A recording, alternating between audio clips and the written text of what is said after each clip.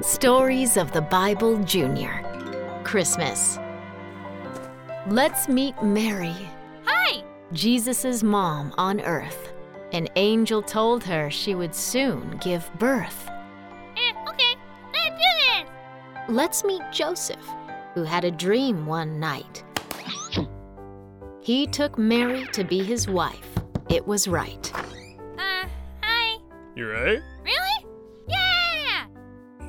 Mary and Joseph went to Bethlehem, but found there was no room in the inn for them. No, I'm sorry. Oh, man. They stayed the night in a barn where they'd sleep, What about Okay. among the goats and cows and maybe even sheep. there? Whoa. Baby Jesus was born in a barn that night, and an angel came to shepherds nearby. It gave them a fright. Ah!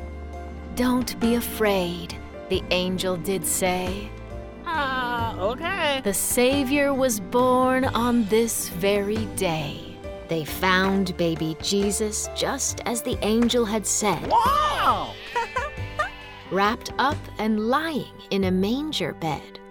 Later, some wise men came from very far. They traveled to find the king by following a star. Woohoo! When they found Jesus, he was just a little boy.